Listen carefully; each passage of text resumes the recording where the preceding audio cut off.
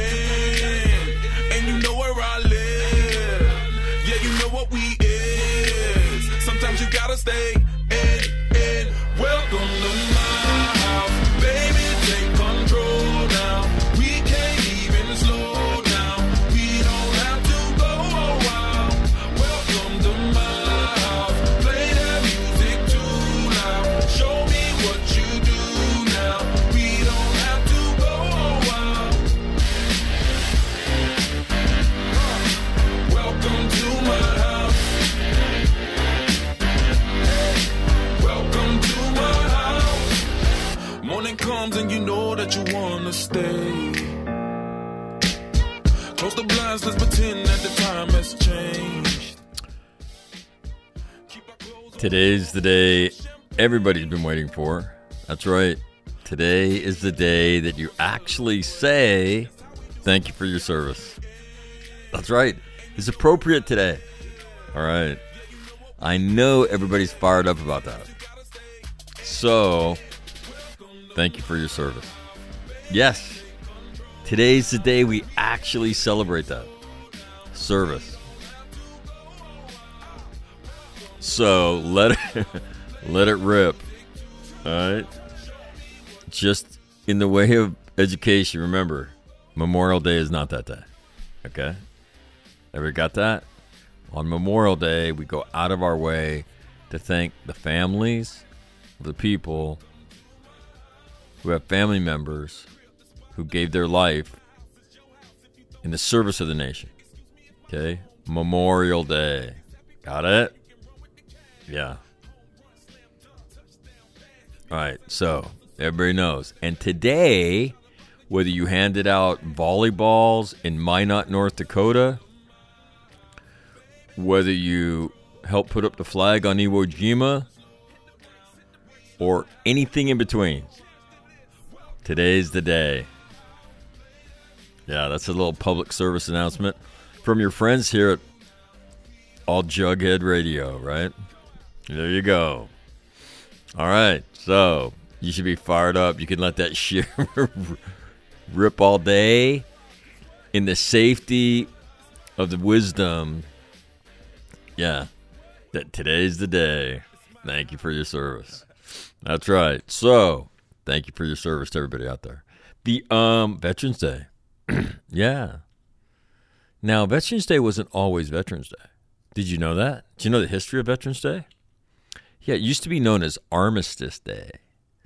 Yeah, and it was the commemoration, right, at the 11th hour on the 11th day of the 11th month of the armistice in World War I. So the World War I guys had their own day, right, where they remembered. And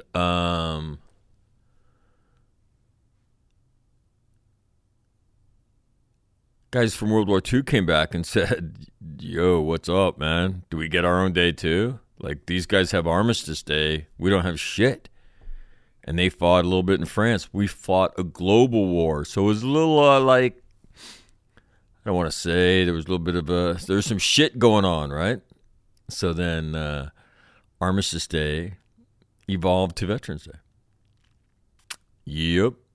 So there you have it, a little thumbnail sketch of the history of Veterans Day. There's probably a few more events that go in there, but I'm not really going to do a deep dive into the evolution. I could do that, as a matter of fact.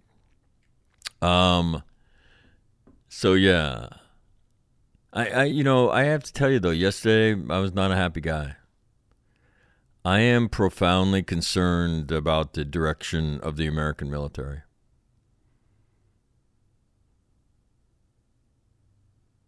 And I'm not going to beat that horse to death today. In fact, I'm going to do the exact opposite. But yeah, I was not a happy guy yesterday.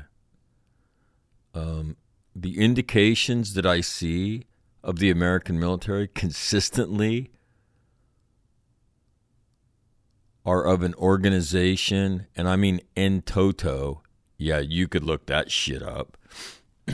Yeah, en toto, that is an organization in decline that is being asked to take on an organization that is ascending, an organization that is bent on one thing: delivering a message that if you want to get it on with us, we will put your head on a stick. We will have more ships. We will have more fighters. We have every intention, if push comes to shove, but we don't really think it will, because we think you'll surrender long before that, because you've shown historically you don't have the stomach for it. Okay? Oh, make no mistake, though, we do. So in the face of that reality, yeah, what did I read the other day? By the 2030, the Chinese Navy, 460 warships, will be struggling to get to 300. Nice. So anyway, in the face of that, we have admirals, generals that go up on Capitol Hill and never even mention the words operational excellence. Don't. They know what they're supposed to say when they go up there. They talk diversity. They talk all this other craziness. Not that diversity is craziness. It is not. Okay? Because it's never been that. But job one is operational excellence. Everything else, to include diversity, come after that. But you know they're not going to say that. So I'm uneasy. Because the more I see of the American military, the more concerned I grow. So, yeah, yesterday, I'm not a happy guy. But happy birthday if you missed the program yesterday. Yeah. And so let me ask you this. What's going to happen in another year when the Republicans retake the Senate? I mean, because look, you know what's going to happen, right? We're going to go through a winter of high natural gas prices and high gasoline prices, right? And the independents who came down, right, in the red wave on the side of the Democrats are not going to be real happy. And enough of them will desert that will put the House back in control of the Republicans and, dare I say, the Senate as well. So what's going to happen when the tone on Capitol Hill isn't this screaming progressive dialogue? Is all of a sudden everybody going to get unwoke and say, oh, well, yeah. I mean, wouldn't the question be, well, General, aren't you a leader? Didn't you just testify less than 12 months ago about this? Oh, well, yeah. I don't know that that's what leaders do, but that's what we got. Hence my concern. The people at the top, not so much about telling you the truth. They are officially politicians. I don't know what star goes on their shoulders when that happens. Maybe it's the first one. Not exactly sure. But, yeah. So Veterans Day.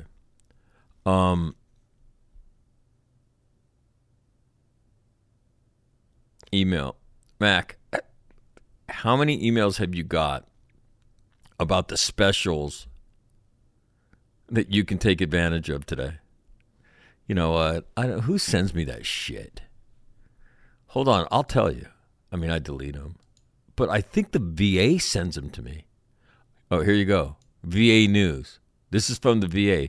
Veterans Affair at messages.va.gov. Okay.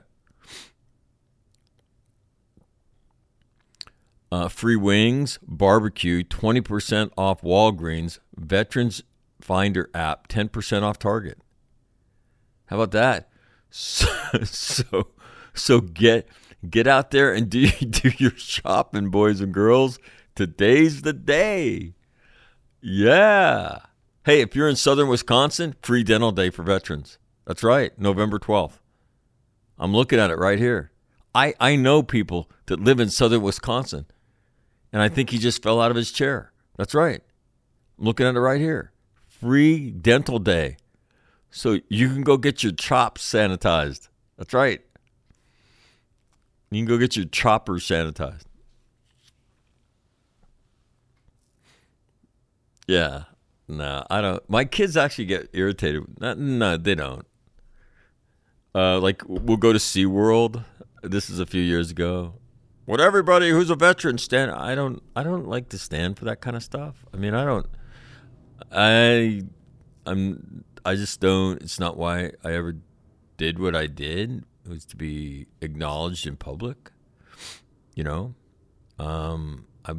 service, right? In the service, as it's known. I think, especially after you see the sacrifice that, for those of us that have been fortunate enough to go defend this country, when you see the sacrifice that young Americans make, when you witness the anguish that their families go through, I don't know. I don't begrudge anybody from being acknowledged or whatnot. But my kids would look at me and go, "Why don't you stand up?" And I would say, "Leave me alone, man. Why don't you stand up? I'm not a veteran." Okay, well, that explains that. And I have to say that, a sad note, somebody who impacted my life passed away, and I tried to interview him not too long ago. But former VA administrator and Georgia Senator Max Cleland died at his home in Georgia. And he lived an amazing life. And he's in Vietnam. And another soldier in an LZ drops a grenade. He loses 3 limbs because of it. Yeah. He originally rises to prominence in Georgia politics. And I believe he was younger than the age of 35 when he's appointed as the head of the VA. Cleland, Cleland. Under his administration, under his leadership, the VA creates the vet centers. But yeah, his story is an amazing one, and it personally impacted my life. Those vet centers, you can go there, your record stays there unless you agree that it can go someplace else. So I went while I was on active duty, and here's from his Wikipedia page, Max Cleland. After returning from the Vietnam War, having lost 3 limbs, he entered politics. From 1971 to 75, he served as a Georgia state senator. So you can see, 1971, right? He also served as administrator of Veterans Affairs under President Jimmy Carter from 1977. Jimmy Carter, a Georgia boy, right? From 1977 to 1981. Administrator of the VA. So he's head of the VA. And from 1977, he was born in 42, so he was 35 years old when he became head of the VA. Yeah, pretty amazing. Pretty amazing life. Served in the Army during the Vietnam War. Rose to the rank of captain, was awarded the Silver Star and the Bronze Star for valor in combat, including during the Battle of Quai Son on April 4th, 1968. He was a comm officer with 2nd Battalion, 12th Cavalry during the Battle of Quai Son. With a month left in his deployment to Vietnam, he was ordered to set up a radio relay station on a nearby hill nearby to Quai Son. A helicopter flew him and 2 other soldiers to the treeless top of Hill 471 east of Quai Son. When the helicopter landed, Cleland jumped out, followed by 2 soldiers. They ducked because of the rotor wash as the Huey lifted off. Cleland reached down to pick up a grenade that he believed had fallen out of his flak jacket. It exploded, and the blast slammed him backwards, shredding both of his legs and one arm. David Lloyd, a U.S. Marine in a nearby mortar bunker, rushed to the scene, took off his web belt, and tied it around one of Cleland's legs to control the bleeding. Lloyd said the unnamed soldier was crying. "It was mine," he said. "It was my grenade." According to Lloyd, the private had failed to take the extra precaution that experienced soldiers did when they grabbed M26 grenades from ammo boxes and bend the pins, or tape them in place so they couldn't accidentally dislodge. I will tell you this, those pins are not, you see in movies, guys pulling pins with their teeth, right? Yeah, if you want to find yourself in Southern Illinois getting free dental care, go ahead and try that with a grenade.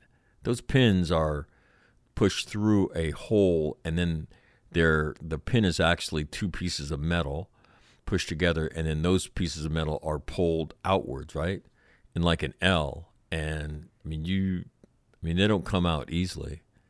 But anyway, you see inexperienced people straighten those pins out, and you see experienced people look and see that and say, "Yo, genius, bend those pins right now." So anyway, due to the severity of his wounds, both of Cleland's legs were amputated above the knee and his right forearm. He was 25 years old. Yeah. So again, he passed away of heart failure at his home. And so God bless him. God bless everything he did. You want a great example of a great veteran. Max Cleland is certainly not. And again, a guy who impacted a lot of lives with the creation of vet centers. And so God bless him. I saw that I think yesterday or day before yesterday, and I forgot to mention it yesterday. So today, Veterans Day. He's an interesting guy.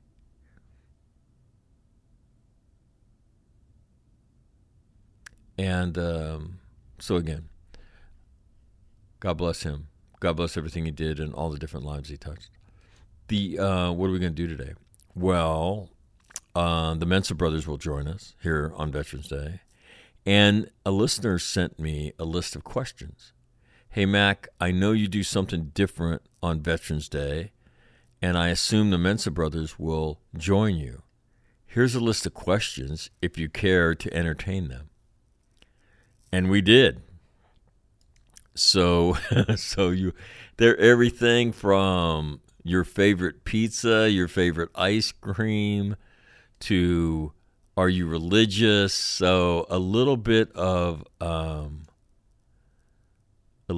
human interest from the Mensa boys today, and I thought it was interesting doing it. Right, I did, and so you'll hear that today on Veterans Day. My grandfather fought in the Great War. Yeah, I have his medals. John, no middle initial, McNamara. He came to the United States, I think, at the age of 16 in like 1914.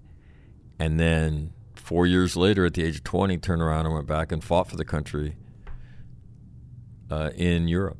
Was an engineer and fought in every major battle that the 1st Infantry Division fought in World War II. So Armistice Day. Yeah, you know, and my uncle, my Uncle Jim, he was not a big fan of my grandfather. My grandfather was a drinker, and he was physically abusive. As, you know, that was the way of, you know, you disciplined kids back then. And as I've learned more about, you know, when I read the campaigns that his company participated in, Company D, 1st Engineer Battalion, 1st Infantry Division, right? And what he probably did and saw. And then, you know, my uncle would talk about, you know, he'd be gone for days. Well, what was he doing? He's getting drunk. And so I don't know, my grandfather, scarred by the First World War, and affected him till he passed away when he was 44. Died of a heart attack. Yeah. Working on the railroad. My dad used to tell a story about one of the worst days of my grandfather's life was December 7th was on a Sunday when the attack on Pearl Harbor went. My grandfather, evidently, on the following Monday, went down to the recruiter's office, right? He's a veteran of the United States Army, right? So let's just say he was 20 in 1918. So 20 years later is 1938. So he's 43 maybe, 43, 44, something like that. So he's in his early 40s. And, you know, he goes down to re-enlist. And the recruiter looks at him and says, "Hey, old man, we don't need you." My dad said, yeah, we didn't see him for about a week. He did not take that very well. So, anyway. Yeah. But today we celebrate all veterans, no matter what you did, right? And I would say this, to me, if you're not a veteran, right, you're going to hear something that the McNamara kids grow up with. This country, and I'll give you the context behind it. I'm putting in flags. My kids are little, probably 10, 7, maybe 11, 8, and 5, 3 years apart. That's how we planned it, or not. So we go to help people at the VFW and the Legion put in flags on Memorial Day, right? And so we're doing that. And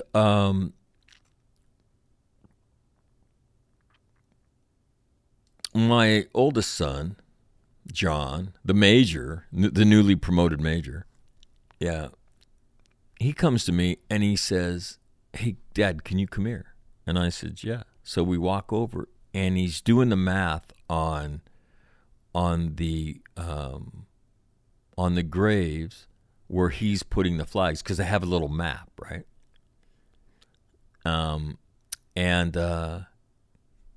He's doing the math, and he says, he was only 16. I thought you couldn't be in you couldn't sign up till you were 18. I said, oh, in World War II, you know, it's not like they could verify your birth certificate. So you showed up with a piece of paper that said you were 18 and you were a big kid. They signed your ass up. You went. So he probably enlisted when he was 15, maybe 14. And whoever this was killed at Normandy, right? June 6, 1944. And I said, "Do you know what day that was?" And he said, "No." I said, "That was the Normandy invasion." So he probably signed up when he was 15, right? Went to recruit training, shipped off to a unit. They shipped him over to England, and he participated in, you know, the greatest amphibious landing ever staged. And out of that, in a conversation with my 3 kids, it's like that was not his dream, right? You know that. He's a kid from around here.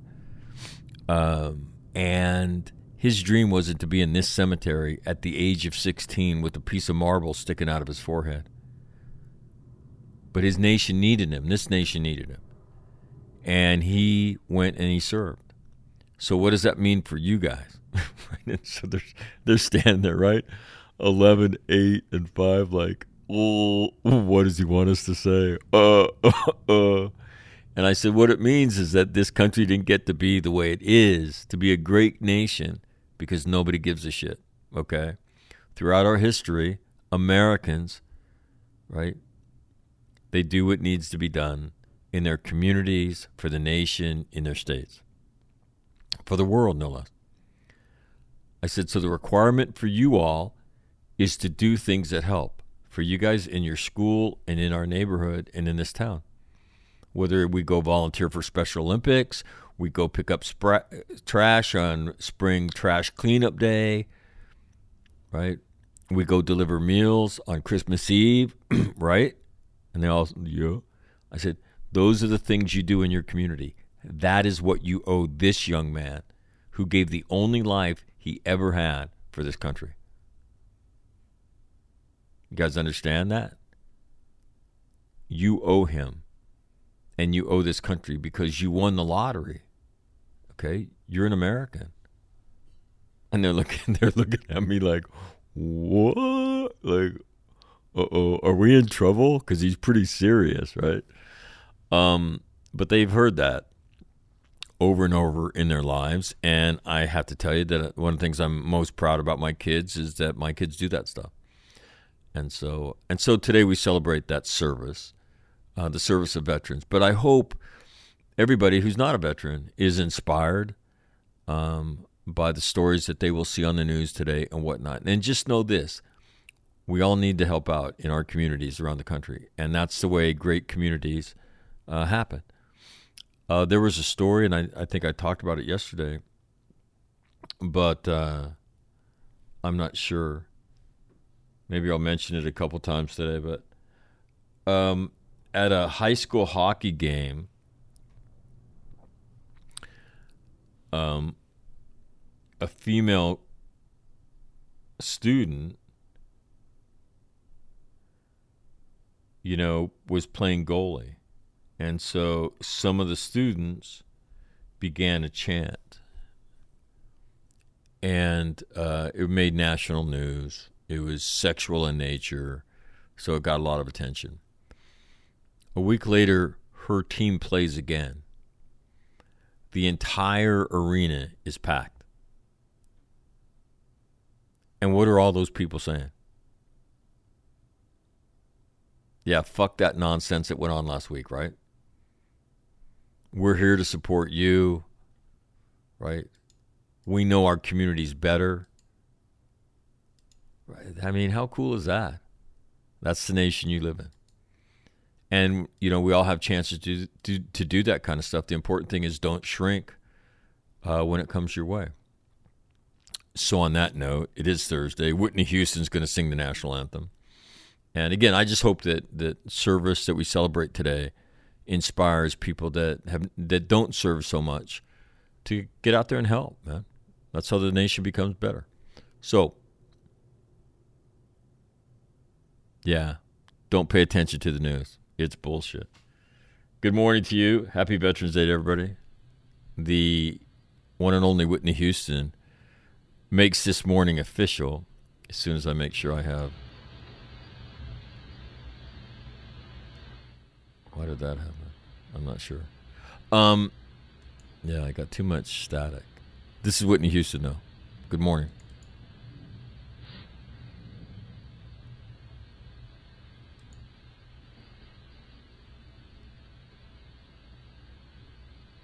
Something happened. Whitney Houston's gone. Hold on, I'll find her. Or maybe I won't.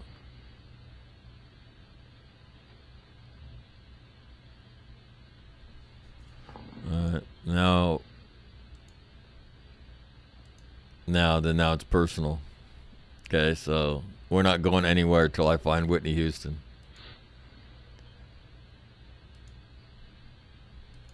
So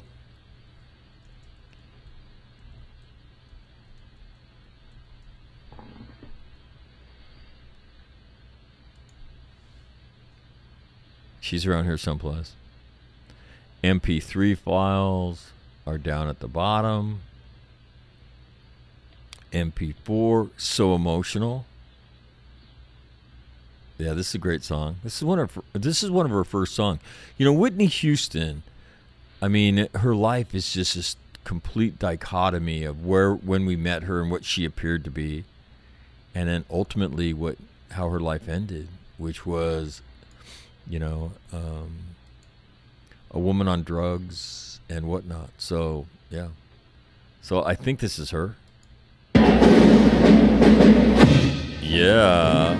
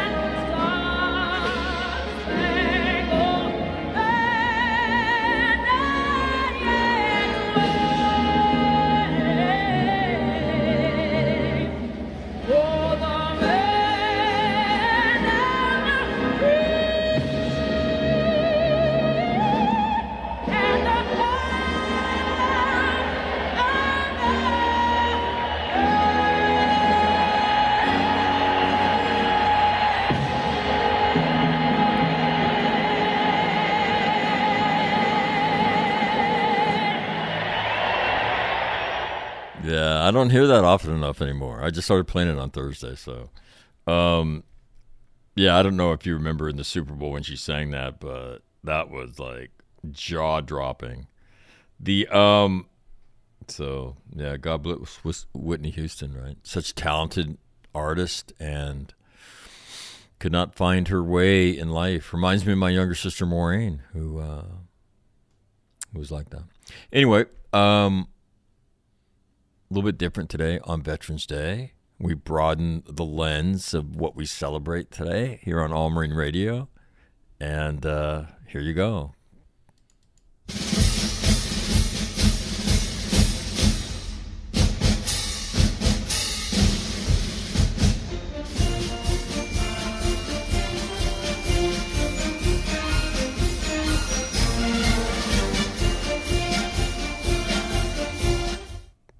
There's no doubt who has the best song, right? I mean, this is the Army song, and it's a good song, but come on.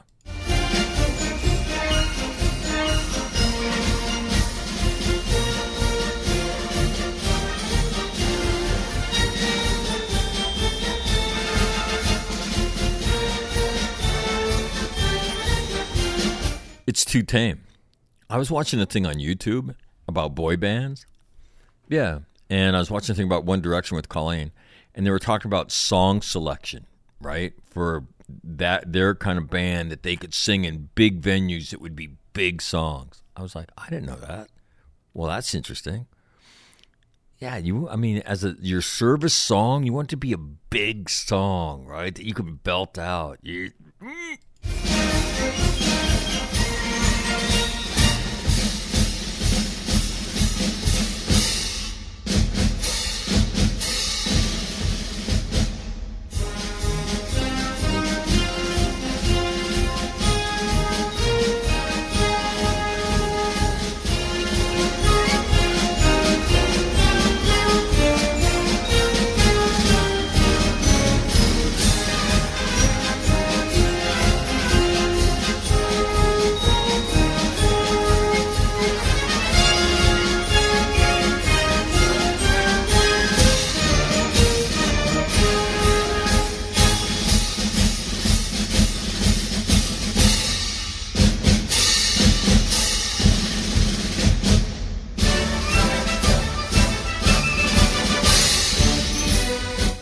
For those of you who don't know, this is the Coast Guard. I know they're not a DOD entity, okay? Don't give me that. The Coast Guard.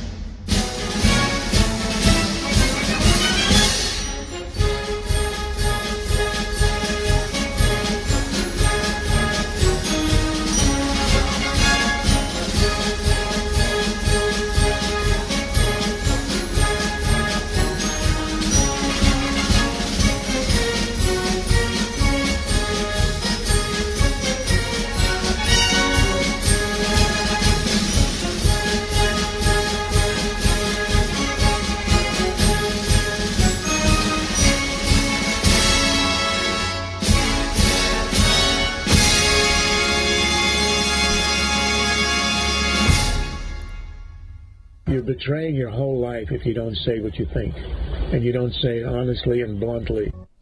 What keeps you awake at night? Nothing. I keep other people awake at night. For this campus had prepared him well. I'm very confident that, thank you very much. If this was vodka, it'd be a lot better speech.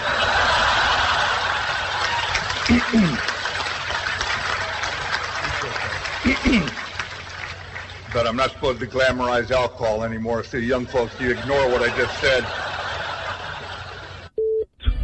We just have to execute. And we are executing every day, and so our Major and I are very proud of what you do. Doesn't mean we can't get better. We don't want to make a mistake to learn. We don't want to lose to learn. We cannot lose if we have to go fight. We got to do what these Marines did here 75 years ago. Persevere against difficult, challenging conditions and odds and win.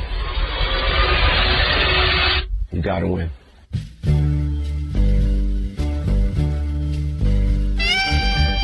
Neller with the winning thing, right? Got to give him credit for that, man. He gets high marks for that. Winning in the birthday message. Yes, it's what we do. All other things subordinate to winning. It's why we exist. It's the first thing always out of my mouth, winning. Not so much anymore. That's why I'm concerned. Okay, we're going to check the weather, and then the Mensa brothers are going to join me. Yeah, no news today. Let me update the current temperatures, just in case they're not.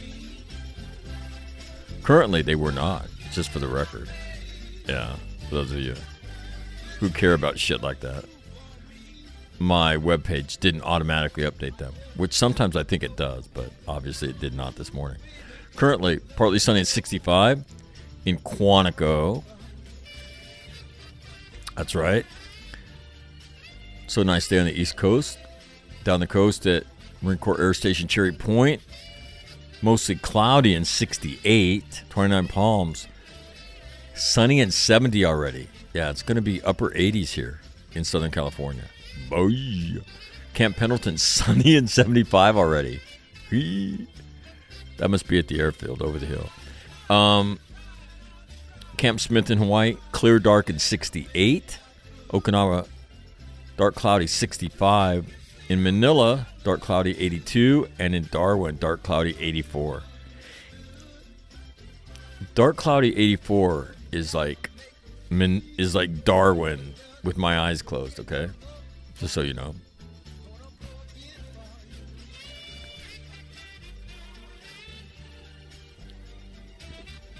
currently at the home of All Marine Radio. It is sunny and 66, looking for a high of 87. That's 87 in SAP if you're listening in SAP right now. 87 today, 86 on Friday, 79 on Saturday, 78 on Sunday, 76 on Monday. Kaboom! Yeah. Wear your sunscreen, everybody. Oh my God, it's playing again. Or not. I can only stand so much of it, right? Yeah, everybody knows I could only stand so much of that before I've got to hear this.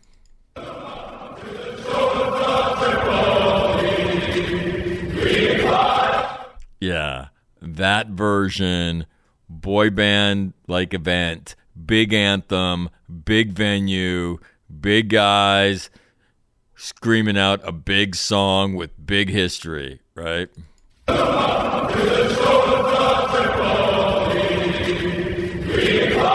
Sorry, it's just too good. Like, I can't listen to that lame-ass version. No.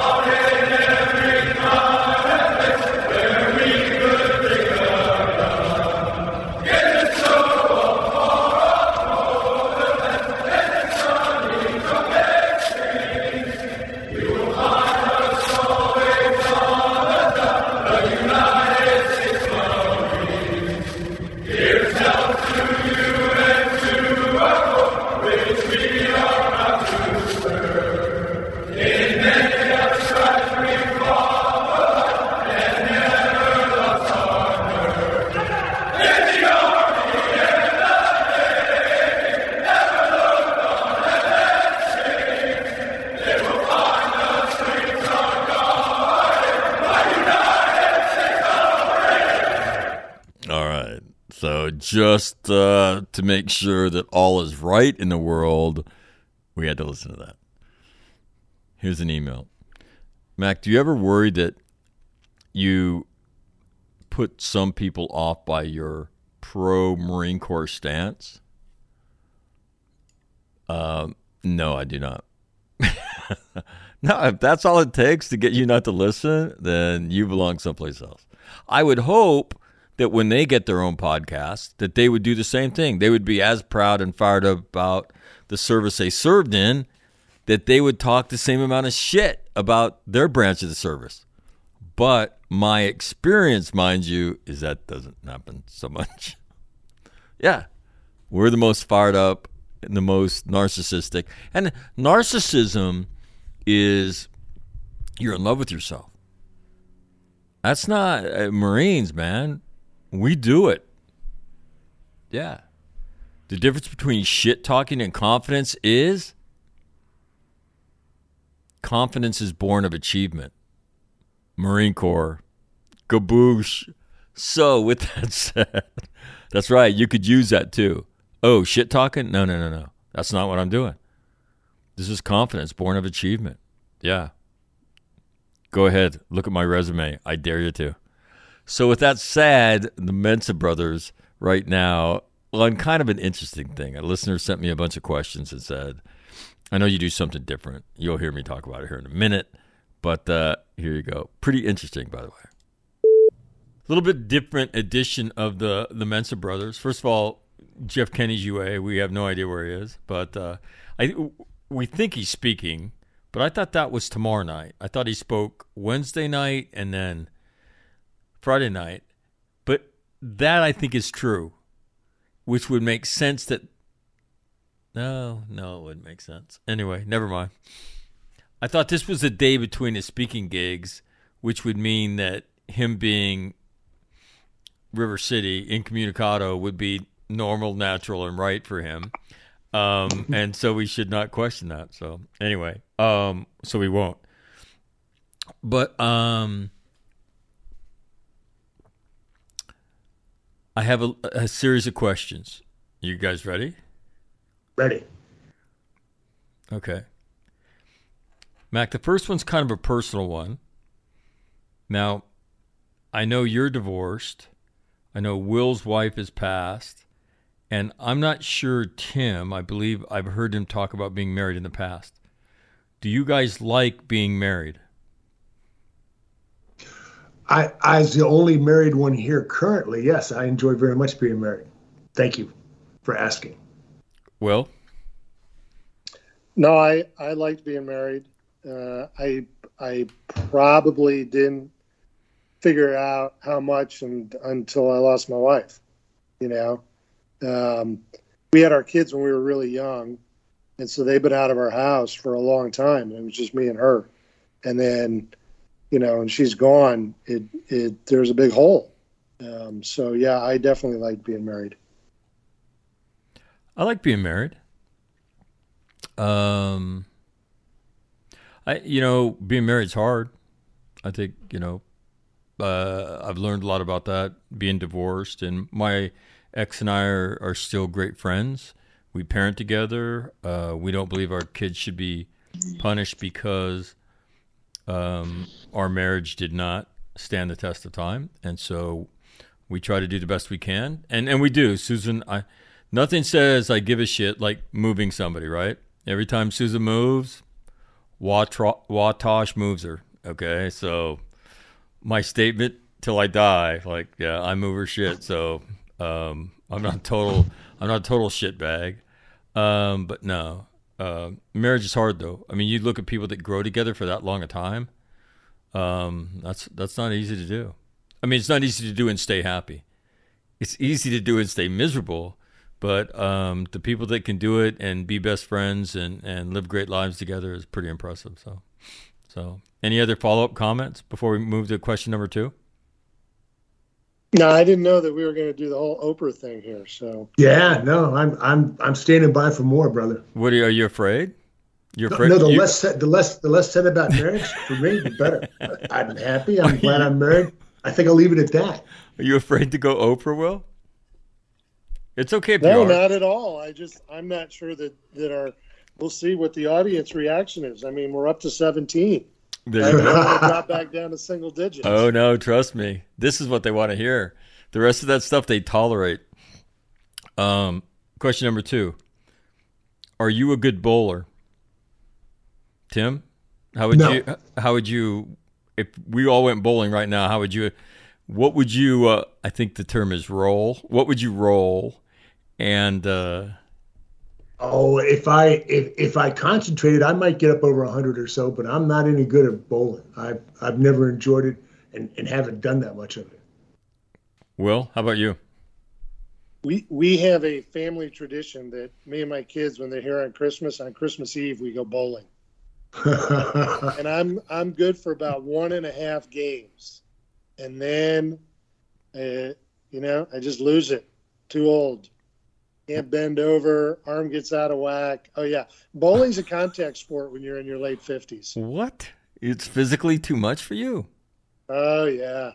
So what would you give us a number? Tim says he'll crack 100. What do you typically, in the one good game that you roll, what do you score? Oh, I'll roll anywhere 120 to 150, and then 100 to 120. And then I'll probably give up in about the 5th frame of the last game. Yeah. I hate to say I'm like Will in anything because it's just not something I like to say. But our bowling, it's like golf. I lose interest in a hurry. And in golf, I can play 9 holes. Bowling, 1, if you can get me to 2. Unless I lose, somebody, normally I only go with my family. One of my kids beats me and then shit talks me, then they just got me. Now it's a competitive event. On. Yeah, it's on, man. Yeah. But I would be anywhere from 110 to 160, 170. if I'm feeling it. So, but I've never been a fan of the game.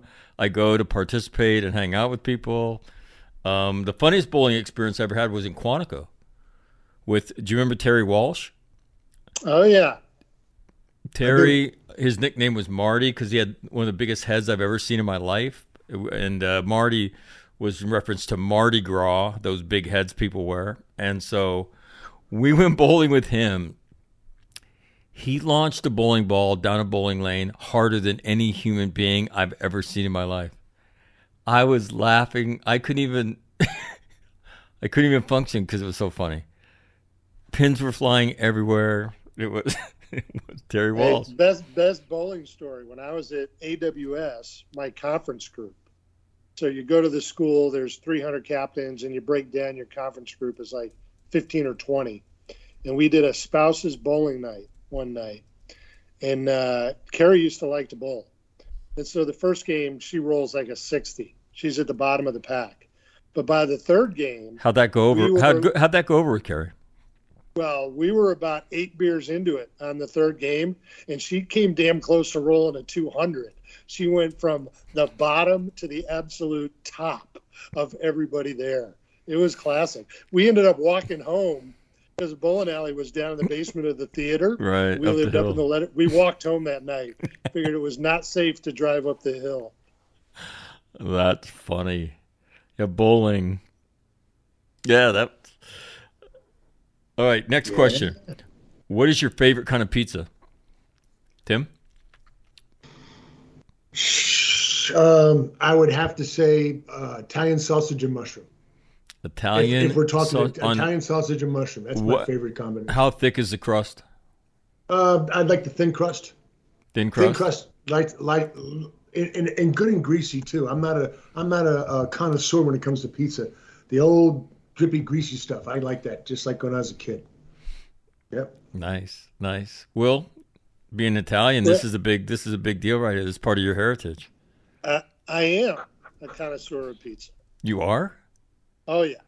You don't appear to be one. Like, are you self-anointed? No, Do you have any kind of credential that? Sure. Yeah. I mean, when I was a kid, at my grandmother's house in Brooklyn, on the corner was a guy named Ross. We had a pizza parlor.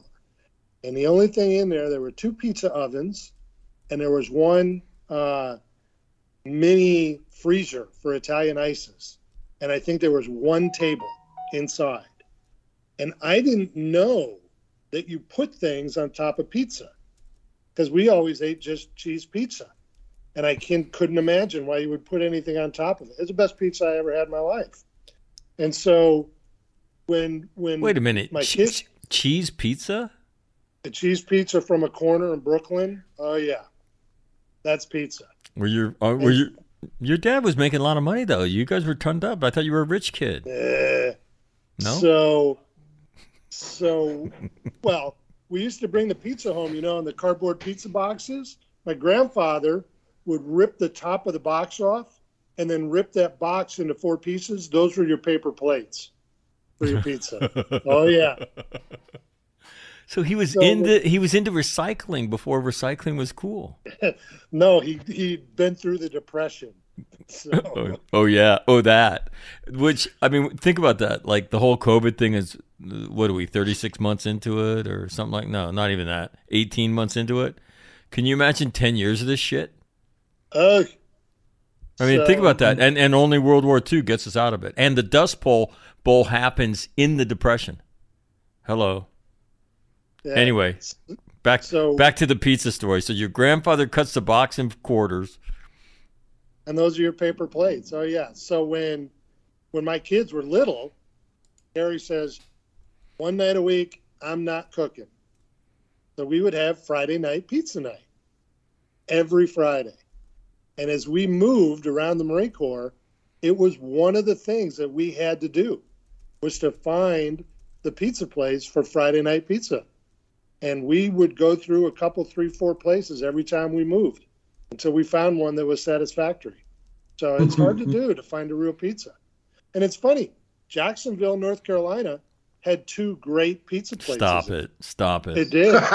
Stop it, please. Stop it. The place the place in the mall was some guys from New York. And then there was another place out in town called Michelangelo's, where some other people from New York.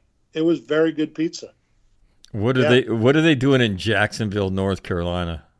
Yeah, well, they couldn't afford the taxes in New York, so like everyone else up there, they started to move to Florida, and they just ended up halfway there in Jacksonville, and that was that. They got as far as Jacksonville and ran out of money. Is that what you're telling me? Got it. They opened a pizza place. Yeah. But actually, if you can't get a cheese okay, pizza so hold from on. New York, You ate cheese pizza as a kid. What is your current favorite pizza in Kansas City, no less?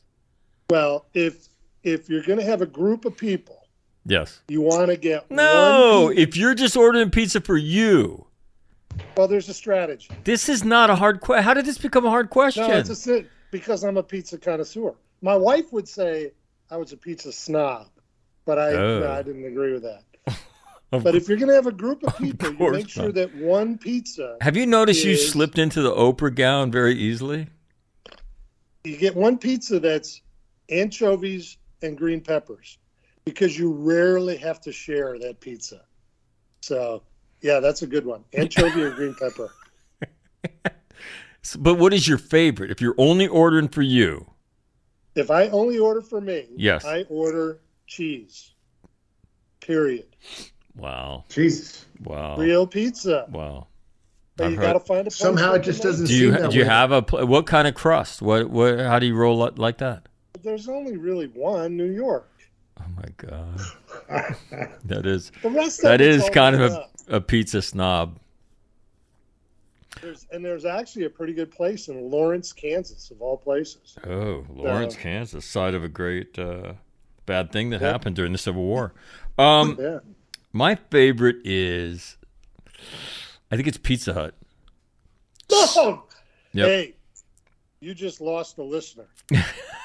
I can't believe my I don't father is I ever don't care. gonna listen to the Hey, show I don't again. care. I'm Irish. Pizza Hut, thin crust, supreme pizza, or pepperonis. It's the coin toss a lot. And with buttery garlic like shit on the crust. Yeah, that's my go-to right now. Pizza pepperoni lovers right now is my go-to. Yeah.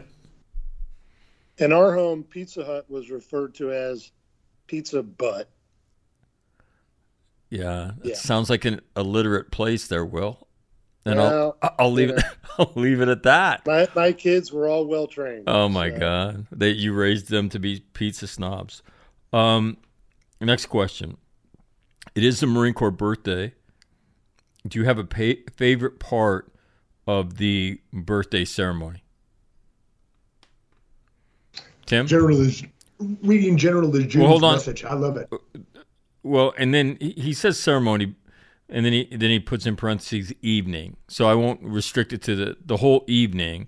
Did you have a favorite part of that? No, it's reading the original message from General Lejeune. I how do you not get moved by that? It's always been my favorite of the ceremony. My favorite parts of the evenings, I don't remember those much. But no, in all seriousness, no, it's the I like the reading. I like the whole ceremony. In fact, it's an impressive ceremony, particularly if people have never seen it before. Yeah, it's people who have never It's a seen very it. impressive, classy thing. Right. And it lasts for like about another 45 minutes of class, and then it goes off the rails very quickly. It's our time. Yeah, it's our time. Will, that evening, what is your favorite part? Yeah, absolutely. General Lejeune's message.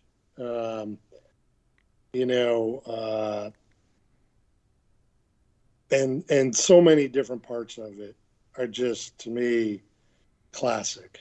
And so, yeah, I think that's absolutely my favorite part. And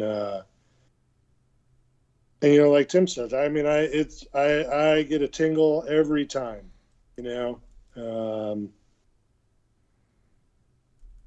Yeah. I have two favorite parts. One is just standing around and kind of shooting the shit with everybody standing there with their spouse. because that's always, and I'm kind of a bit of a conversationalist, and I'm not afraid to troll a spouse for, chumming the water, because they always have something to say about something. And with their spouse standing there, sometimes it gets very funny. So I always enjoy that, because we never do that. We're always with each other, and we're rarely together with our spouses, all in a group. So that's always, right? That's always interesting to me. The other part is the dance is always interesting to me. Yes, because you could see some crazy, crazy shit. The last one I went to, I tell the story about, I took Colleen and Catherine with me. Colleen goes to the bathroom the first time. She comes back. She goes, "You won't believe what just happened." I said, "What?" She said some boy Marines walked in the girls' bathroom and then told us all to get out and that we were in the wrong bathroom. I said, "What happened?" She said, "Well, all the girls started throwing stuff at them and told them to get out." So 20 minutes later, "Can I go to the bathroom again?" "Sure."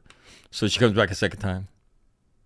And she has Operation Big Eyes going. I said, "What happened?" She goes, "Well, there was a girl in there and she was puking in the garbage can." And I said, "Really?" I said, "Maybe she has the flu." She says, "I think she drank too much." And I said, "So what happened?" She goes, "Well, her friends were holding her hand and like giving her water and trying to help her." And I said, "Colleen, she probably just got some bad ice or bad food." Bad ice, J.R. West. Bad ice. Bad ice. And so she goes, 10 minutes later, she goes the third time. She comes back. I said, I look at her, I'm like, "Now what?" They were carrying this boy Marine by his feet and by his shoulders. I said, "He probably fell and hit his head." She says, "No, I think he was drunk." I said, "Why do you think everybody's drunk, Colleen?" She said, and then so Colleen and I are dancing, and I'm in my mess dress, and I twirl her. She goes under my arm. Her Marine Corps pendant that I bought her and Catherine for the evening catches on the buttons of my mess dress, and it explodes. I didn't want somebody to step on the pendant and slip and hurt themselves on the dance floor. So we're on our hands and knees, and we're looking for the pendant. And we both look in one direction, and there's this lovely. She has her long white gown hiked up to just below her hips. She's squatted down and she's twerking, right? And Colleen and I are on our hands and knees. We both look. And she looks back at me, and I looked at her and I said, "Unbelievable." And she looks at me and she says, "Dad, this is awesome." And I thought, yeah, you're not going to be like your brother and sisters who are a little bit more nervous than you tend to be, but you see some pretty interesting stuff. I mean, it is the prom gone wrong, right? And then it gets worse. Do you guys, you ever serve with General Hummer, Steve Hummer? You know him or run into him over? Yeah. When I was in 19, my first Marine Corps ball as lieutenant, he was a Bravo Company commander. I didn't know this, but if I'm remembering it right, if you're single and go to 8th and 9, they send you to dance school. What? And because you're expected to as a single. Yeah. Oh yeah. That's more that 8th and 9 legend bullshit. Hold on. So because you're expected. When was this? When General Lejeune was there? No. This was in '86 or so. So what I didn't know was then Captain Hummer had met his wife at one of these receptions. She was some kind of was working in D.C. and they started the dance with just those two. I've never seen two people dance so well in my life. Everybody was just we couldn't believe it because as a captain, Hummer sort of looked like a Neanderthal. He's a big, scary dude, and Jesus, he could dance. Yeah, I've never seen anything like it. We were all of us in awe. We didn't even try after that. We're like, we're not going to drink or do anything. We're just going to just chill out. Stand here and watch Hummer dance. It was amazing. Him and his wife were awesome. I never forget that. Yeah. All right, next question. What is your favorite ice cream? Tim, are you an ice cream guy? Mint chocolate chip. Mint, no, without reservation. If you read the Free Range International blog, you will frequently hear me contemplating how nice it is to get pecan pie and mint chocolate chip ice cream at the D-Fest. Oh, my God, I'm going to vomit. I would write about that shit. I love it so much. I spent 7 years in Afghanistan. Mint chocolate chip ice cream and pecan pie? night. Oh, Jesus! It's my God two. almighty, that's the two things I can't eat disgusting. anymore. That's disgusting. Not together. Not together. These are sequential. Oh, yeah. These oh. no, not I together. thought you meant together. No, well, sometimes I'd eat one after the other, but I'd either get one or the other when I go to the defect. Separate, sequential separate events. things. Got it. Right. I once lamented there was like a 7-month pecan pie shortage in eastern Afghanistan, and I was writing about that shit. I was so pissed. God damn. Jeffro's defect came through with the pecan pie after that long cold spell. Jeffro finally had some. Yeah, I had to go over his place. Where does one get a pecan pie in Afghanistan? At the defect, man. At the defect. Oh, at the defect. I would go into Jalalabad almost every day and use the gym, and then I'd hit the defect and get some either pecan pie or mint chocolate chip ice cream. Yeah, I love that stuff. Mm-hmm. What about Will? Your favorite ice cream? Yeah, I don't eat a lot of ice cream, but when I do, it's vanilla. Jesus, cheese, pizza, and vanilla. You're a loser, Will. Dude, come on, man. Vanilla, straight up. I'm a pizza connoisseur. Cheese pizza, right? Mine is Neapolitan ice cream. Or if I like vanilla ice cream, but with chocolate, Hershey's, right? Chocolate syrup out of the can, preferably. Will, interesting mosaic we're getting put together here. Hey, keep those parts of your life simple. That way you don't have to think about it. Okay? Cheese pizza, vanilla ice cream. Who is this guy, man? What? You could take one book to a desert island. What book are you taking? Tim, one book. Oh, shit.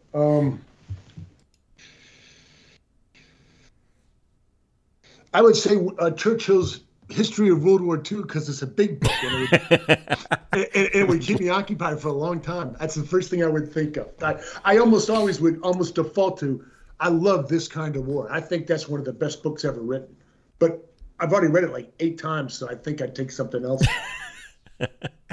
Yeah. Will, one book. What book are you taking? Starship Troopers. That's pretty short. I know, and I've read it 20 times. It's a great book, though. Got it. I got to read that again. I would take the book Lend Me Your Ears. It is a book of great speeches in history. And very deep, very thought-provoking, and moderately thick. What is your favorite sport? Tim, favorite sport. And then in parentheses, to play, to watch. Favorite sport to play, Tim.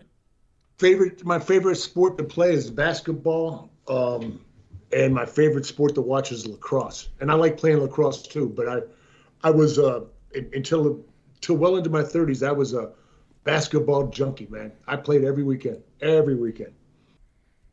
William, favorite sport to play? I would say when I was a kid, my favorite sport to play was baseball. I can't remember the last time I would say I played a sport though. So, yeah, it was baseball for sure. Baseball, yeah. Favorite sport to watch? You know, I used to be in person hockey, particularly NHL hockey. NHL live, it's pretty unbelievable. Speed, skill, and everybody out there gives 100% because if they don't, they get killed. So there's no one that's dogging it on the ice in the NHL. Yeah. Did you say what sport you like to watch, Tim? You did not, I don't think. No, lacrosse. Lacrosse. Every Memorial Day weekend, I watch the NCAA tournament. I love it. But I like lacrosse. I played it all the way through college. My favorite, the sport I played the most was baseball. But for me, baseball, there was always a lot of pressure that went with it. None that like my dad put on me, but I put a lot on myself because I wanted to be a professional baseball player. The sport I probably had the most fun playing was football in college. Because you could talk shit. Baseball, you can't talk a lot of shit. At least you didn't. You weren't supposed to. You didn't. Football, that's all you do, right? And it was just a riot. And all I did was played like other kids played, which was for the fun of it. And I had the best time. And then when we were at the basic school, John Carper got me to start playing ice hockey. And I loved playing ice hockey. And so my favorite sport to watch is baseball or hockey, one of the two. And I love college hockey or the NHL. Fast, violent, anything where fighting is a minor, can be a minor penalty. I mean, come on, man. You got to love that. All right. Here's a lacrosse. I was talking to General Paxton yesterday, and he was telling me that this fall he had gone up to Cornell to celebrate the 50th anniversary of the national championship team that he was on. Wow. So, oh, yeah. Yeah, Cornell was big time when I was growing up there. They were, champion. Well, Syracuse was too, right? Jim Brown played at Syracuse. That was in the 60s. So can you imagine Jim Brown with that stupid ball in his little stick? Yeah, who's going to get it from him? Hey, Will, go get him. Yeah, it's amazing how quickly he picked up. It's a difficult game to really learn and pick up, and to get that proficient with the stick on both your strong and weak hand like he was. That's another different kind of human, man. The athletes like that are just amazing. Amazing. All right, next question. Hold on. The next place you'd like to visit as a tourist, Tim? I would say in the Balkans, maybe Croatia, someplace like that. I wouldn't mind looking at that, or along in the Mediterranean. I'm definitely interested in looking at some of those places I've just never been to. I don't know that much about. Well, the next place you'd like to go to? I've been pretty lucky. I've really traveled to a lot of great places, particularly overseas. And so I'm not sure there's anything outside of the country. I've only been to Yellowstone once, and only for about 2 hours. I would like to go to Yellowstone for a couple of weeks and spend time up there. I thought it was just a spectacular place and so many different things going on there. So if you asked me where I wanted to go, I would go to Yellowstone. Yeah, for sure.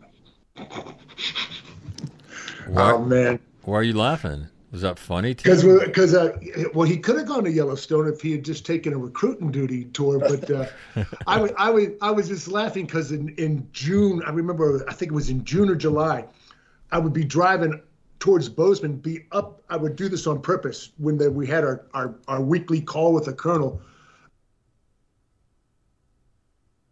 You're on mute, Timmy. Yeah, you muted yourself. You got so excited about your weekly call with your colonel that you muted yourself. I did the double secret mute too. Jesus. Wow, that's the worst form of mute.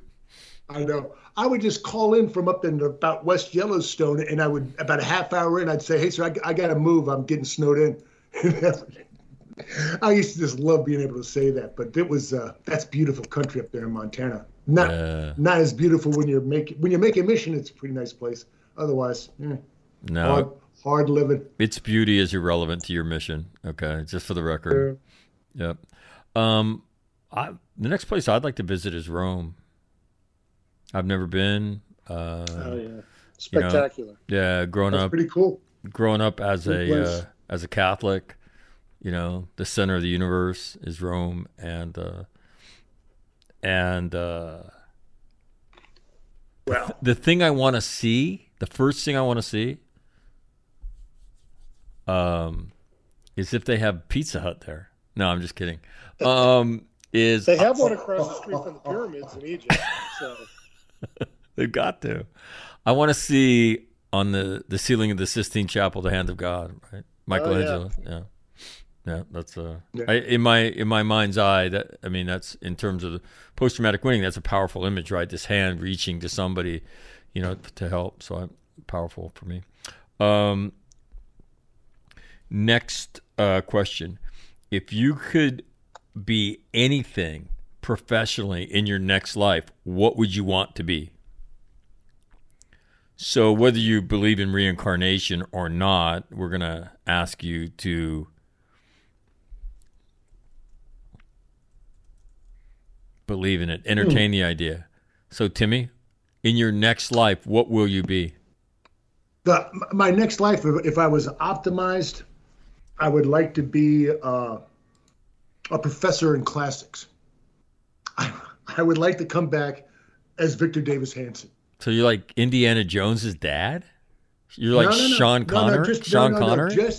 Just being able to digest and teach and understand our origins to such a level, like a Victor Davis Hanson.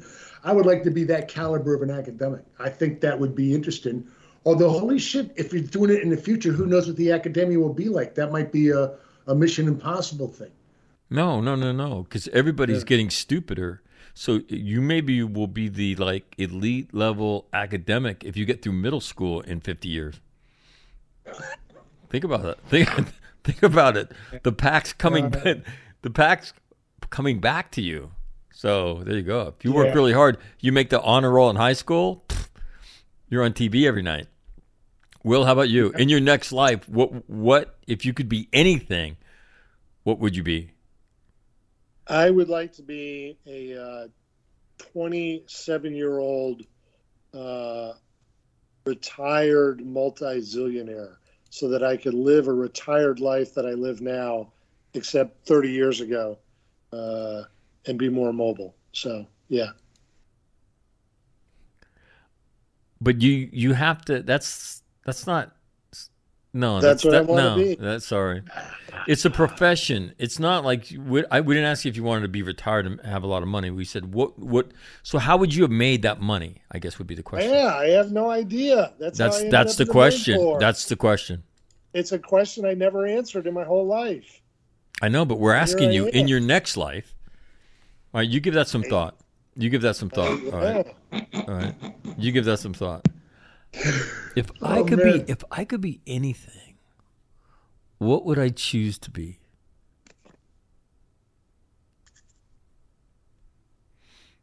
I think Tom Brady's got a pretty good life. I think being a quarterback is like the hardest athletic thing to do. Because everybody's running around. You can't get anybody just to stop for a second so I can figure this shit out. And so I like the idea of that. That appeals to me. What else would I want to be? In terms of something that I would say like, I want to be that. I don't. What if you could write like James Hornfisher? I would never do that. To sit around all day and write and be a dork? Oh, those guys can write though. I know I know. Look, I don't mean to insult his skill, and I'm not insulting his skill because it's a great thing. Yeah. I would never. That would not appeal to me. I would want to be traveling, going out, doing something, being tested on a regular basis, right? Yeah, I would like to be, I don't know, like a super guide. One of those guys that any place on Earth knows the flora, knows the fauna, knows how to survive in those kinds of things. But you gotta accumulate all that stuff. I know. Yeah, and that's why that's the uncomfortable part. It's so impressive. Like it is. Well, that book, American Buffalo. Just how much he knows about all those different things is really intriguing to me. Yeah, that's a lot of competency. No, I remember doing that damn jest training in the Philippines, with the Negritos in the jungle and how much they knew stuff. And, then it was 3 days of picking up snails and eating them. Fucking hassle learning that kind of stuff, I'm telling you. Yeah, it is painful for sure.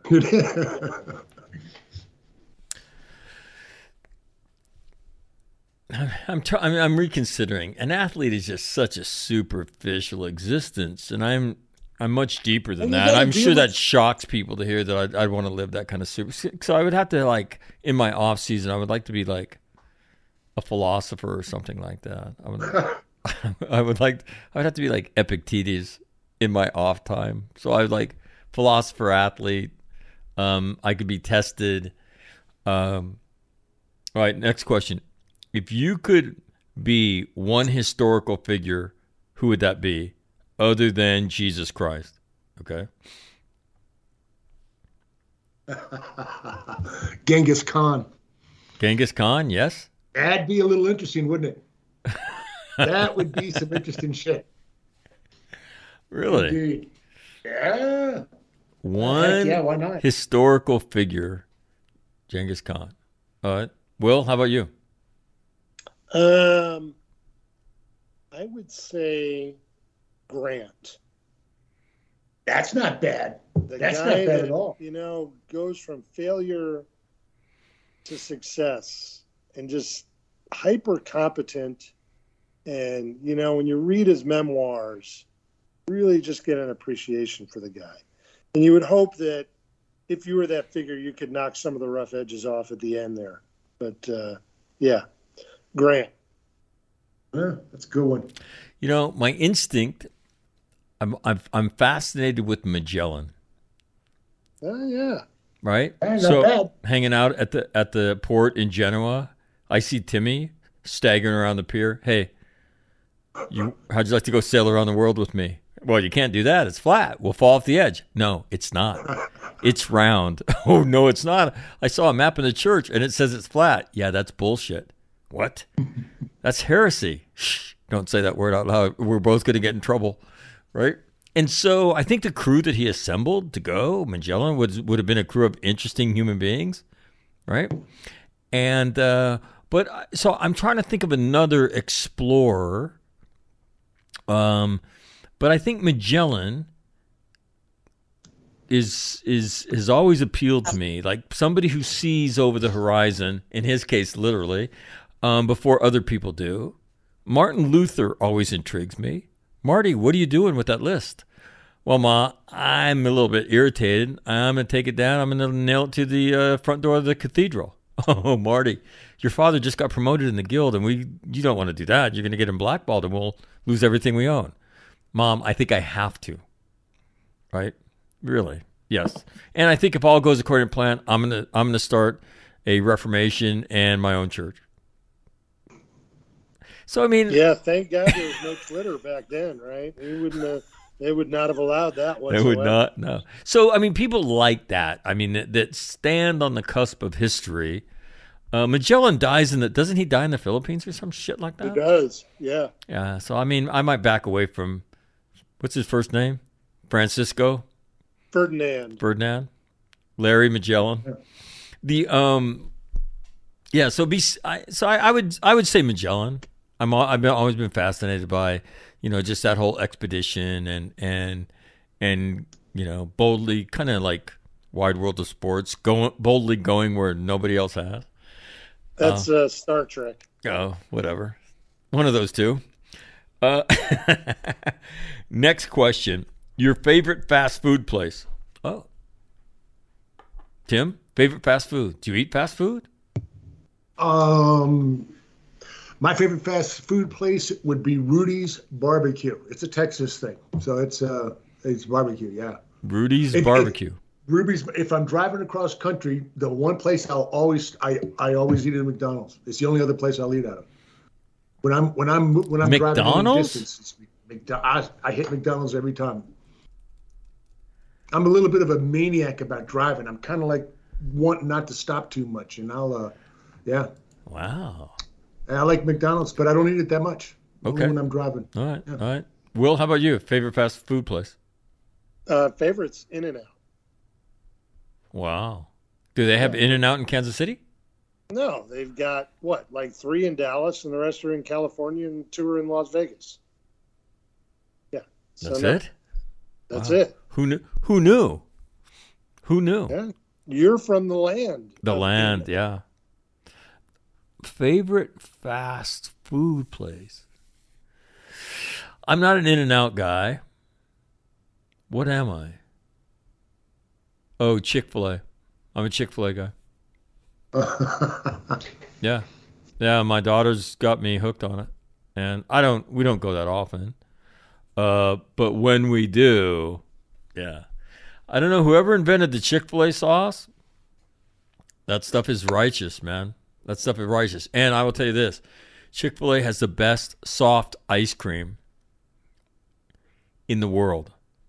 No doubt, right?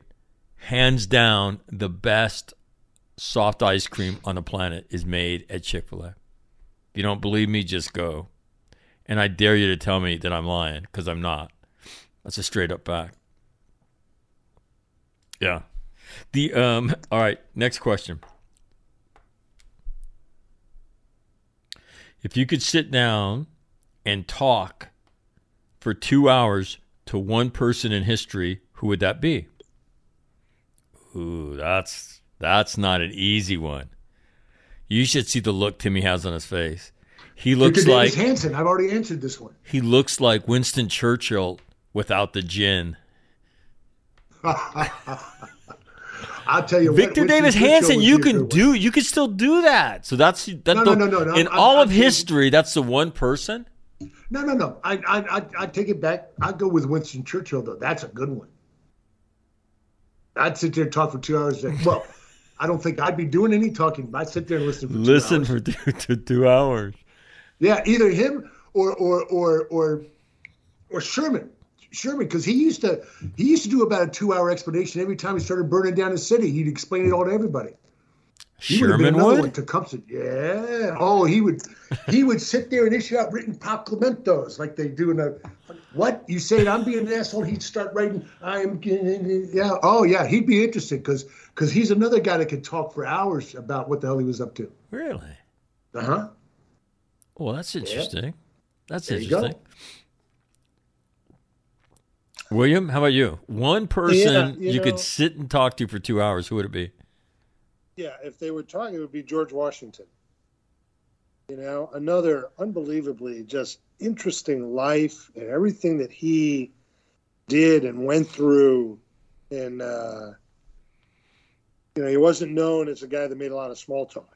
So you would make small talk with him? No, you'd have to get him to talk, and he didn't talk very much. So you're kind of rolling the dice with this pick. I mean, yeah, you are, but you get one shot, and then he decides he doesn't want to talk to you. It's kind of a waste. Father of the country, I just be fascinating. If you've ever been to Mount Vernon, you go in and you can walk right through his living room and think George Washington used to sit in that chair in the corner right there. Yeah, that's crazy. Wouldn't that be something? Mm-hmm. That's crazy. When you go to Mount Vernon, you're in the room, right? Like the dude, he lived here, right? And then you look at the Potomac, you're like, how did that hole, throw a quarter across the river, man? And if they didn't play throwing games back then, like, come on, like, where did that whole thing come from? So I don't know. I'm trying tomahawk arm, man. You got to have that throwing arm ready for the tomahawk. He's an Indian fighter. Are you left-handed? Are you left-handed? I am dual-handed. Yes, I play sports left-handed.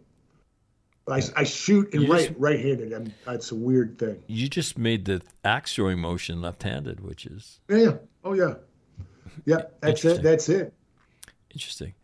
I'm if I could talk to somebody for 2 hours, historically, I've been fascinated by Iwo Jima for a long time.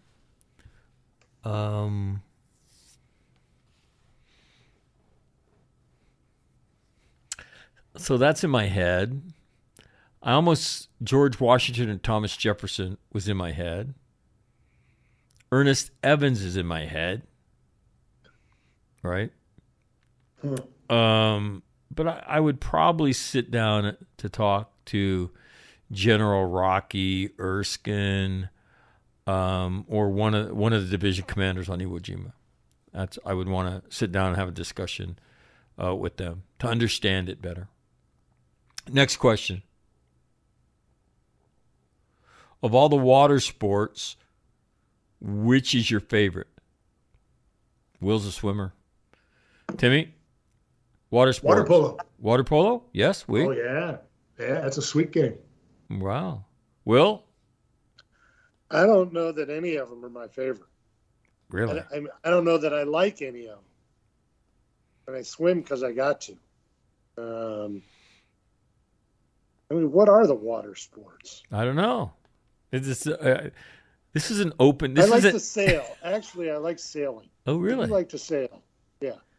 When did you learn to sail? When you I was were a Boy Scout. No kidding.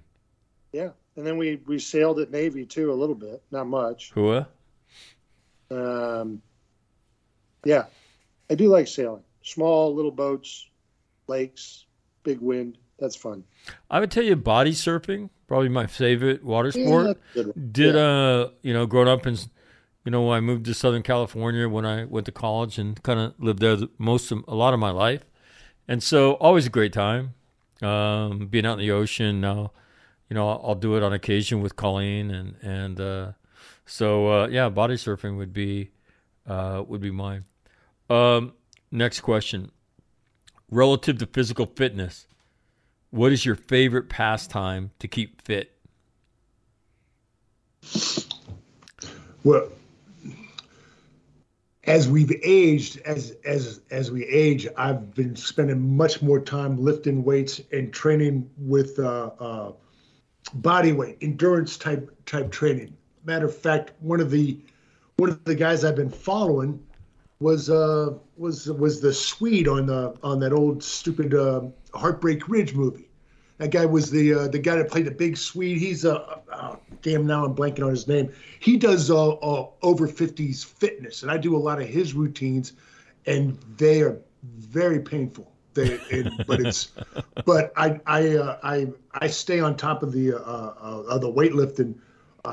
Religiously, because I'm convinced that that's the only way to slow down the cognitive degeneration as we age is by maintaining a good exercise regime. I'm convinced of it. Why do you think it slows it down? For all the reasons that the body rejuvenates and replaces muscles because of the weight training. It seems to involve more of your body's metabolism, and I think that's the key, is to keep that metabolism up and working, and to keep on trying to add muscle as you age. Because I'm not giving up at all. I'm lifting the same as I was lifting 20 years ago. Wow. Yeah, but it takes a lot of work to stay there, though. Yeah. William, how about you? I have a 3-part fitness routine. I swim 3 days a week. I have a Concept 2 rowing machine that I row the other 4 days a week. And then I've got a fully equipped power rack gym, and I do a powerlifting routine at least 4, sometimes 5 days a week. And all 3 of them are key. If I can do those 3, I don't get repetitive use injuries. And it's aerobic, but it's also the weightlifting part, like Tim says. So all 3 of them are important to me. Yeah, I don't swim. I used to, but I went and bought a Smith machine, which takes a lot of stress when you're lifting free weights off your joints, in terms of trying to stabilize bars and things like that, which I love. And then I've taken to, I bought a trainer for my road bike. And I don't, because of the stupid shit that happens when you're out riding on roads. I don't even do that anymore. It's on a trainer, and you can, via the wonders of your cell phone, you Bluetooth your cell phone to the trainer. You download an app. The app has rides on it. The rides have terrain. The terrain appears on the screen of your phone. The slope of the terrain gets computed into the trainer, which then applies friction or not, depending on the slope of the terrain. And so you do that. You can do free rides and whatnot. So I found that the cycling piece makes it easy on your joints, and I'm probably like Tim and Will. I've been pretty fortunate in that I've lived an active life, and I'm still full up brown. There's not a whole lot I can't do in terms of my joints and my body, but yeah, free weights and cycling for me. Next one. Are you afraid to travel? Tim, are you afraid to travel? No, not at all. I spent most of my adult life traveling extensively. Although I must admit, I got to say this though, I don't like flying in the United States. American carriers, American airports, I friggin' get irritated in them. But I like flying up. I like being overseas a lot. Hell of a lot more fun flying around overseas. Interesting. Will? Yeah. No, I'm not afraid to travel. I've been very lucky. I've been in more than 50 countries, and so I've seen a lot of the world. And I enjoy, one of the things I enjoy sort of driving around the U.S. It's not a chore for me to drive to the East Coast from my house, although it's about the most dull road you can take. I-70 between the Mississippi and Columbus, Ohio is just dullest. Cornfield. It is. The dullest. But I drove to Colorado and Wyoming last month. I'll drive to Dallas in 2 weeks. That's 500 plus miles. I like traveling around. I'm not afraid to travel around at all. So I'm like Will. I love driving around the country, and especially the western part of the country. Right? I think the eastern part of the country is shit. The western part, of the country is breathtakingly beautiful. Absolutely breathtakingly beautiful. I love driving it. But no, I've traveled throughout because of my speaking. I've traveled throughout, and no, I'm not afraid to travel. Next question. There's two more questions. Are you religious? Timothy? Yes, I would. How would you say I was religious? I would qualify that as not a regular attender of church, but somebody who absolutely believes in God, in the founding documents of our peoples. Right, well, all of our liberties are granted by God, and I prefer to keep it that way. And so I'm a big proponent of religion, although not formally active in a religious practice at the moment. Got it. Will? Yeah, I'm very similar. I think I have faith, but I don't. I'm not sure I'm on board with the doctrines of any religion. This bothers me. Okay. Because I'm very similar to these two fools. No, I was raised a Catholic. I like being a Catholic, right? Notre Dame, the Vatican. I'm not a great Catholic, right? I believe in God, and I try to live my life like that. But I don't go to mass anymore. But I'd like being in church. I mean, it's a warm place for me. It's a place I grew up in, and But I would tell you that more often, when I do go to mass, it's a place that I can think and meditate. And I would tell you, and I don't obsess over the failings of the institutions. My biggest problem as a Catholic with mass is those guys suck at giving a homily. If I could find somebody that that said things that would that could make me think. If I could find the Ryan Holiday, the Daily Stoic of once a week on Sunday, I'd go. I mean, I'm kind of an a la carte Catholic. Yes to that. Oh, no to that. And so that makes me not a shitty Catholic. I know. But, yeah. He among you who is without sin cast the first stone. Okay, so I don't care what anybody else thinks. I'll be an a la carte guy if I could find somebody that just could say something compelling. But, I mean, most of them are awful. Absolutely awful. So, but yeah, I believe in God. Last question. You ready?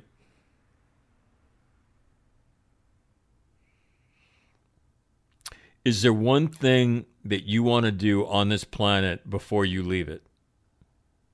Ooh.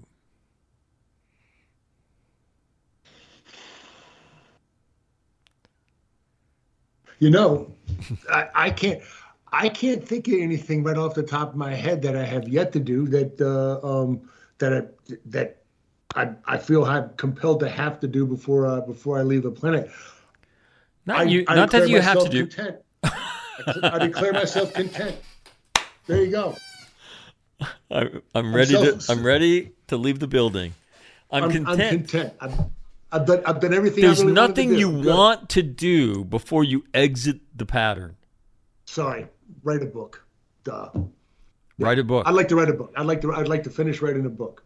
I preferably a good book, but any book will do. As long as it's finished, would be nice.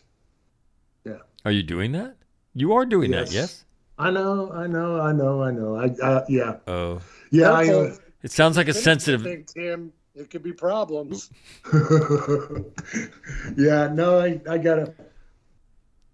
I'm getting there, but yeah. I would say that is the one thing I have left to do. It sounds like a topic of anxiety for you. The way you're gesticulating and you're moving around in your chair. And your voice inflection changed? Is that because I fucking started over is why. Oh, I completely stopped. But hey, you need to settle down because you know how you get emotional when you go through this stuff. Oh, dude, yeah. So I started over. So it's a painful subject, and I think I'm on the right track. Started over from scratch. God damn. Ow. I know. I'm on draft 2. I'm on the second draft. Will, is there anything that you haven't done that you would like to do before you leave the pattern? Yeah, I do not have a bucket list, but I would like to go into the World Series of Poker, any of the tournaments, because there's about 50 of them that they do in Las Vegas, and make it. I don't have to win it, but I want to be there in the end, thinking I could have won this thing. So I've got to get out there next year and start taking a shot at it. But so we should look to see you in the World Series of Poker. See, that's a dream. If the man's got a plan to accomplish his dream, I love it. The thing is, they have like 50 different tournaments under the rubric of the World Series of Poker. So I would like to go out there to Vegas next year and spend like a week and enter a couple of them and see if I can make it through this huge field where you got to be good, but you got to be lucky, and you get down at the final table. And, I think that, I would like to be able to do that. Because other than that, I really don't have a lot of ambition for other things, Tim said that when we were captains about you, but I never thought I'd hear you say it about yourself. Well, hey, if you've done what I've done, what else is there? Oh, man. I want a broader venue to show people that you can go through a lot of really difficult shit and you can live a great life. And the work I've done for the last 3.5 years, almost the last three years, has been the most incredible experience. Probably of my life, and I've lived a life with some amazing experiences. But I'll pick on Tim. I won't pick on him, but when Tim was going through post-traumatic winning, we were talking about things that fundamentally change your life. he says the interview that Mac did with me, right? Where all of a sudden I started telling the truth about me, and so I have those kind of experiences on a regular basis, and I see for what I believe is about 95% of the population, if you don't have a serious mental illness, there's a path for you, but for some reason, nobody likes to look you straight in the face and sit you down and say, hey, sit down. Let me show you how that you could do this, and then I'll help you. And you can do it. And so I want a broader airing of that, and I hope that happens before I die so I can see it, and because it's pretty cool life. All right, that's the end of the questions. Do you have any questions you want to add to the list? Right?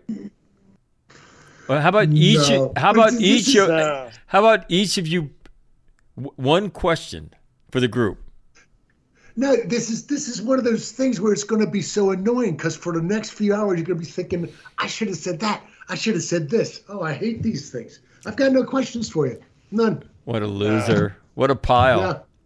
No question. To just say, this show will be on Veterans Day, and another big day for all. Yeah, it is. And it's bittersweet. Yeah. So okay, let's talk about that. So Timmy, Sir. On Veterans Day, what do you think about? I go down to we got a ceremony. Excuse me. I'm sorry. We've got a cemetery here, a military cemetery that I go down, and we lay flags, have a little ceremony there. That's pretty much it. Think about some of the guys that we served with that aren't with us any longer. Got it. Will, how about you? When you think of Veterans Day, what do you think of, and is there anything you do? I think of two guys, Staff Sergeant Sam Holder and Lance Corporal Kyle Burns were killed in action in Fallujah in 2004. And so I had come home with a battalion in October, and then Charlie Company had deployed via Okinawa and was with 1st Battalion, 3rd Marines in 31st MEU and went to Fallujah. And so when we were coming out, they were going in, and I knew where they were going, and I made it a point to go over there, and I talked to the company. I shook all their hands and wished them luck.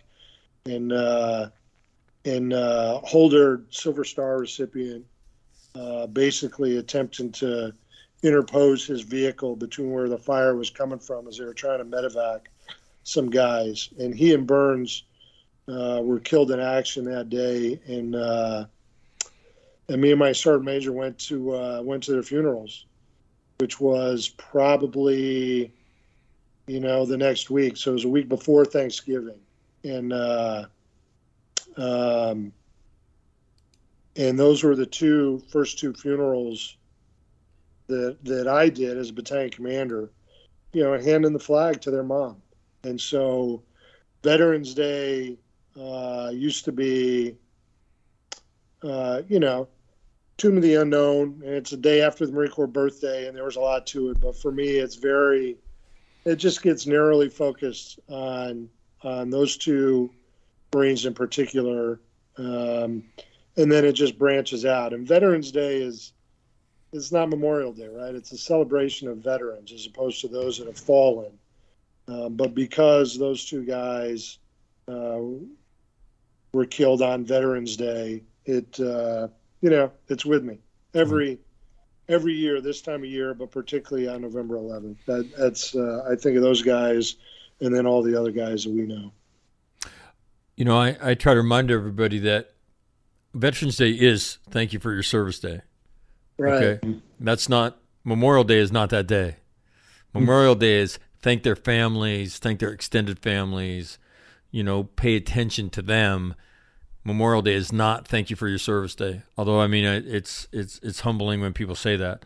But whether you handed out basketballs or whatever you did, I think about, on Veterans Day, one of the coolest experiences I've had after, I don't know which time I came back from Iraq. It was the first or second. I think the second.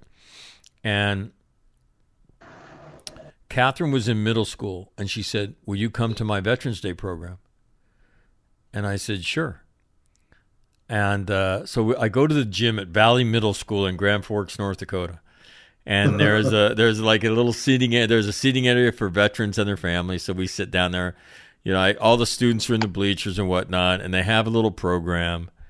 And I was a city councilman at the time, I think. And I might have even got up and said something. I can't remember.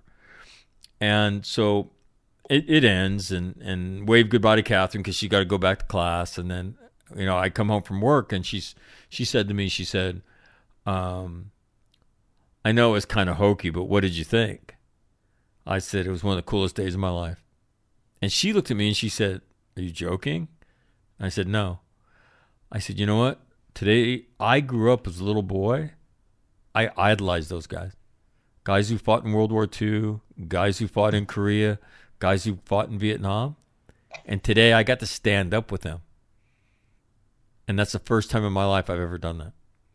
And I said, I almost started crying right there because I looked up, they were my heroes. Like, I wanted to be a baseball player, but if you were a veteran and you fought for this country, you were above baseball players in my view of the world.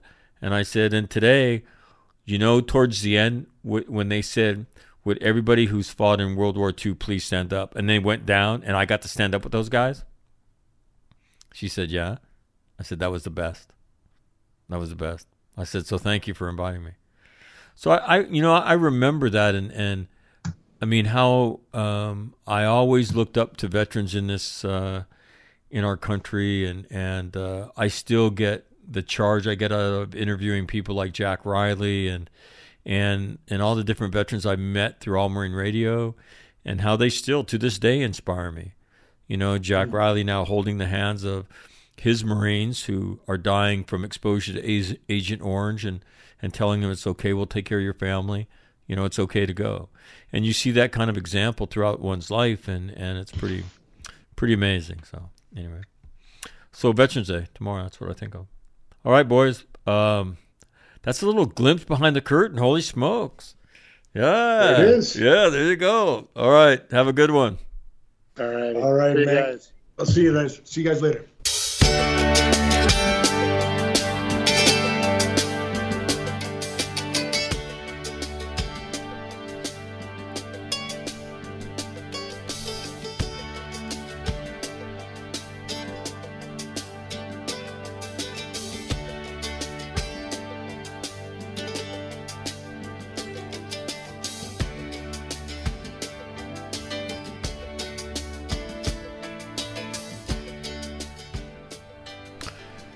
And that'll do it on a Thursday, Veterans Day. Happy Veterans Day to everybody out there. And if you have a veteran in your life, don't be afraid to thank them for their service, because that's what today's about. And just know this, that I tell my kids this all the time. This country didn't get to be it the way it is because nobody gave a shit about it. And throughout our history, we've had people that have stepped up and defended the nation. During the Cold War, people that served and spent a lot of time away from home. And so on Veterans Day, we celebrate service. Yeah, so don't be afraid to say thank you for your service. And then I think you should be inspired by veterans and their selflessness, and in some way, shape, or form, serving your community. That's your responsibility. So don't be afraid to share that either, right? This country, greatest nation on the planet, because great people live in this country. I don't give a shit what anybody tells you. And I'll just give you an example. Some high school kids at a girls' high school, at a boys' high school hockey game where a girl was playing goalie, started chanting some vulgar sexual thing to her. Suck my whatever. Okay?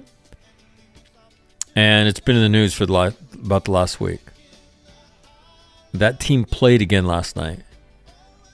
The arena was sold out in support of her. Sold out in support of her. that's the kind of country that you live in, right? So don't be dismayed or believe that the shit you see on the evening news is what this country's about. It is not. And then you have to find a way to contribute in your community to make it a better place.